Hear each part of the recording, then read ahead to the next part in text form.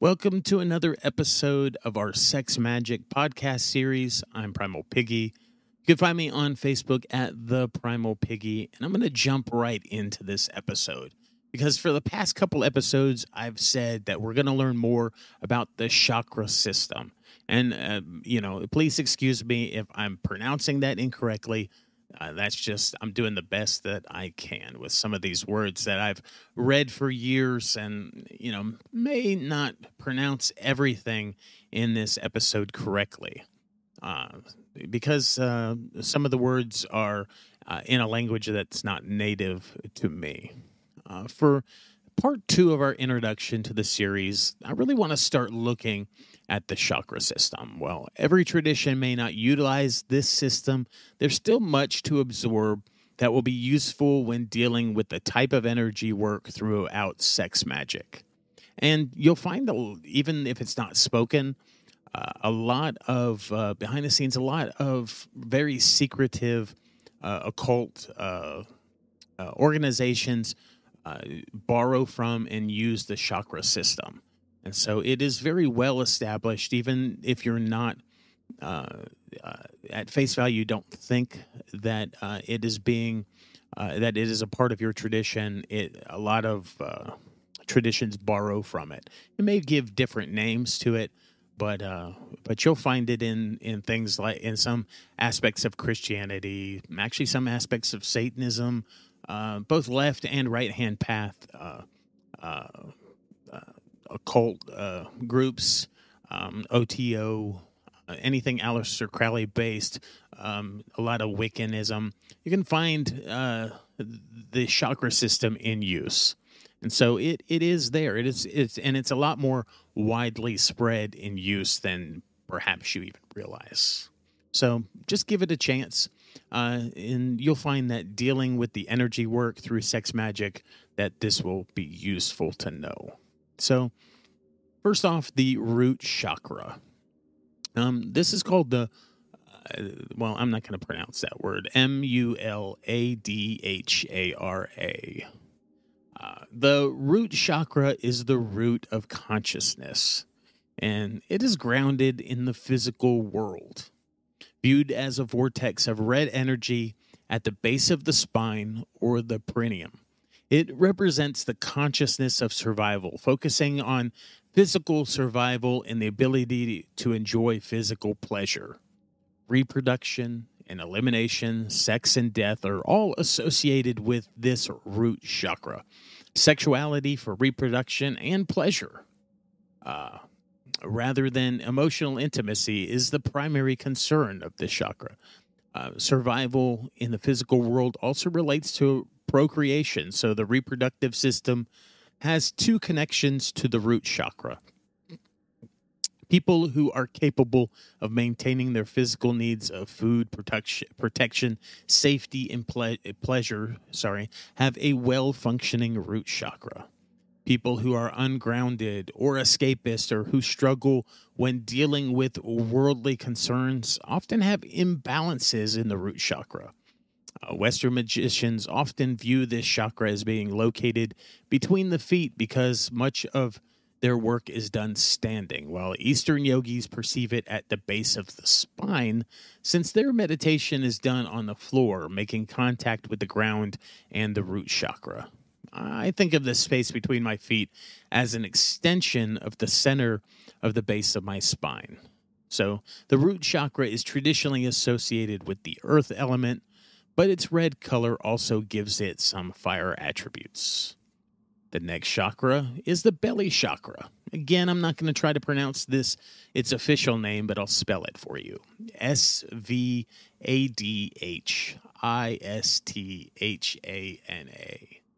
The second level of consciousness is viewed as a vortex of orange light near the navel.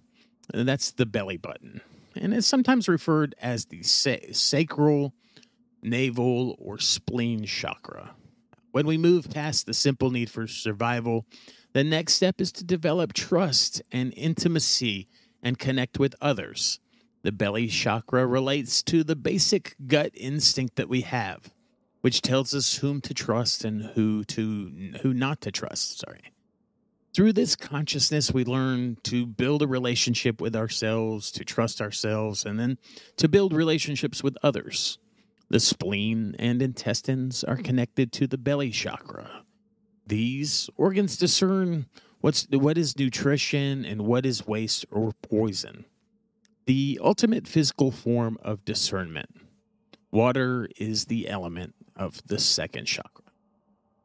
Next, we have the solar plexus chakra. And that is, its official name is spelled Manipura. So the solar plexus is the power plant of the chakra system. Here we enter the realm of consciousness dealing with power and will. Through exercising our will, we learn a great deal about our relationships with others, with ourselves, with others in the world. As a yellow orb of light just below the diaphragm, this center deals with how we project our will and energy, physical and psychic. When we feel unsafe, we enter the consciousness of fear. The solar plexus is associated with the adrenal glands and the fight or flight response. Power, fear, and self-image are all connected. When we feel our power sapped by others or our environment, we use our natural body language to cover the solar plexus area to shield it. This is the place where we are most likely to lose energy or even take it from others. Fire is the element of the solar plexus. Next, we move up to the heart chakra. This is official name is Anahata. Anahata means unstruck and refers to the unstruck sound of the heart. This level of consciousness goes beyond the survival connection and the power of the lower three chakras, the foundations, to the level of compassion and emotions beyond our personal needs. The heart chakra, located at the sternum, is viewed as green. Some people view it as green with a pink or red center. This fourth chakra acts as a bridge between the lower and the upper three chakras, grounding the experiences of both extremes through love. When you're in touch with your emotions, your heart chakra is more open and balanced. When you're blocking your emotions and your ability to love is denied, then your heart chakra may be unhealthy. The gland of the heart, the thymus, rules the immune system. When we are in touch with love, we are naturally healthy and balanced. Air, water, and earth, they've all been linked with this heart chakra. Next, we come to the throat chakra. Its official name is Vishuddi. The throat chakra represents the power of communication, our ability to speak to others in the universe, but also our ability to listen and receive information. It's visualized as a blue orb of light. The throat center allows us to bring our thoughts, ideas, and intentions into form and express them to others. The throat chakra is also an expression of our will. If we can't say something, we often can't make it happen. Mystic traditions often talk about the power of magic words. Words make things happen. People with issues involving the throat, respiratory system, or thyroid gland, all of which are parts of the body ruled by this chakra, have imbalances in their throat energy. The ears are also related to the throat chakra for the ability to listen as well as speak. Air and spirit are the elements of this throat chakra. Next, we move up to the brow chakra. Its official name is Agna. The brow chakra is known as the third eye. It's traditionally associated with psychic visions and powers. Although it is the center of consciousness of psychic ability, and it's visualized as purple or indigo between and above the eyes. Its primary function is really vision. Even people without any apparent psychic ability have a third eye. When you dream, when you visualize or imagine, you are using your third eye. When you envision yourself in the future or receive divine visions filled with information that helps you on your path, you're using your psychic third eye. The pineal gland and lower brain are associated with the brow chakra, and water and spirit are its elements. Next, we move up to the crown chakra. Its official name is spelled Sahasrara. The crown chakra is your connection to the divine, and it's visualized as a white or violet.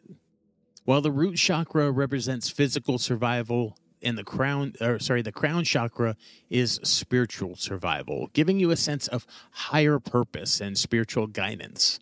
Some people feel the crown is a chakra of potential, not actual manifestation, since it's located at the top of the head, mostly outside of the body, but it's associated with the upper brain and the pituitary gland.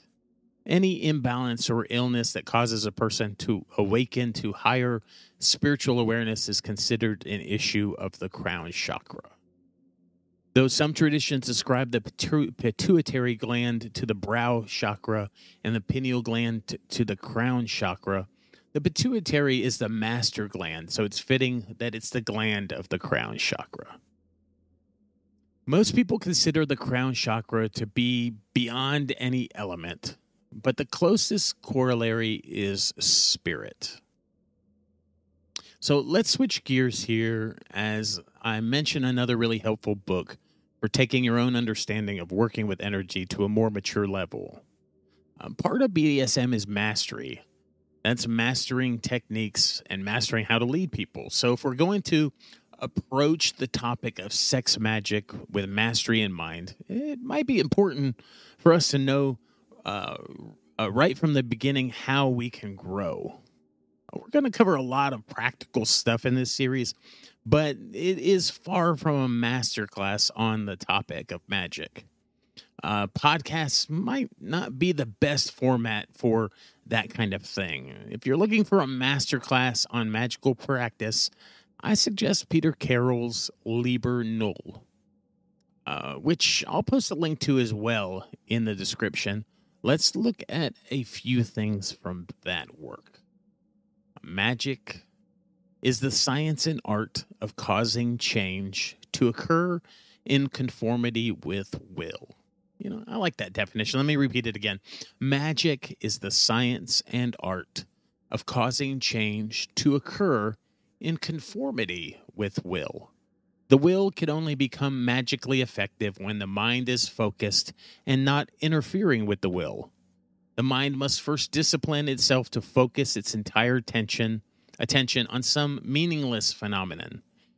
If an attempt is made to focus on some form of desire, the effect is short-circuited by lust of result, egotistical identification, fear of failure, and the reciprocal desire not to achieve desire arising from our dual nature destroy the result.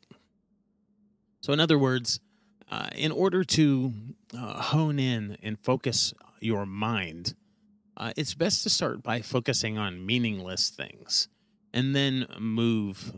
And then as you develop that skill and that technique in meaningless things, then you can move on to more meaningful things. The nature of a sexual working lends itself readily to the creation of independent orders of being, called evocation. Also in works of invocation, where the magician seeks union with some principle or being. The process can be mirrored on the physical plane. One's partner is visualized as an incarnation of the desired idea or God.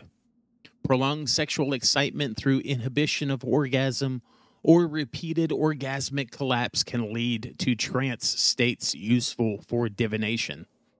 It may be necessary to regain one's original sexuality from the mass of fantasy and association into which it mostly sinks. This is achieved by judicious use of abstaining and by arousing lust without any form of mental prop or fantasy. This exercise is also therapeutic. So as you can see, Liber Null from Peter Carroll,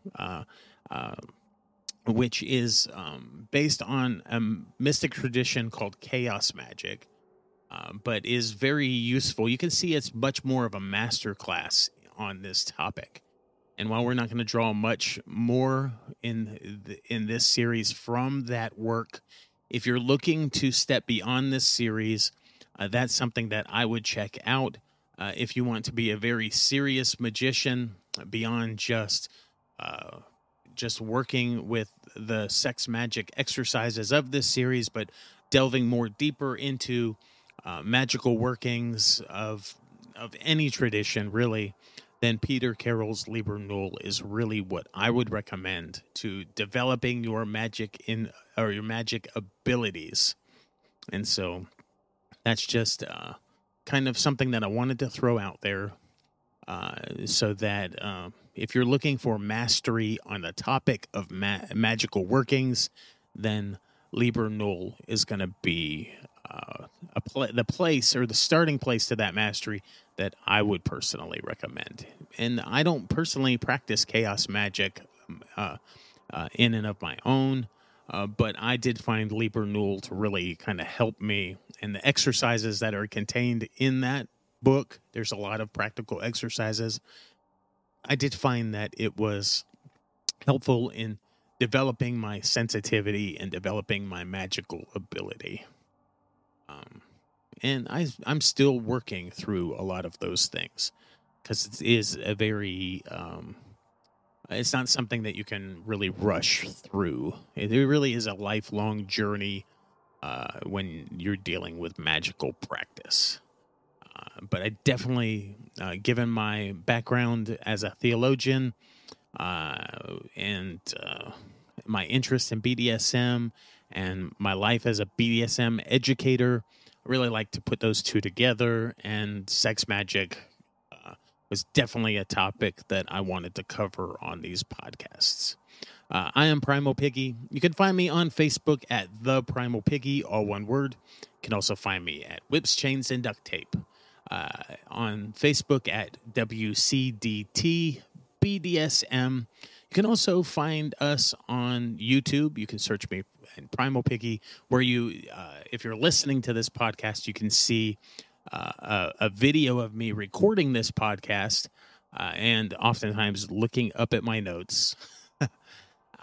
My screen is up on the wall, and so I'm often seen looking up, and that's a little behind the scenes for you.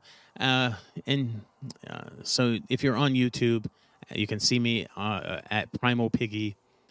Find me there and see and watch these podcasts, not just listen. Anyways, thank you for listening on your favorite platform. Be sure to write us a review, subscribe, do all of those types of things that help people connect with our podcast. We find it really helpful that word of mouth. If you know somebody that is interested in sex magic, please pass this series on and make that suggestion. We appreciate that referral. Thank you for listening today.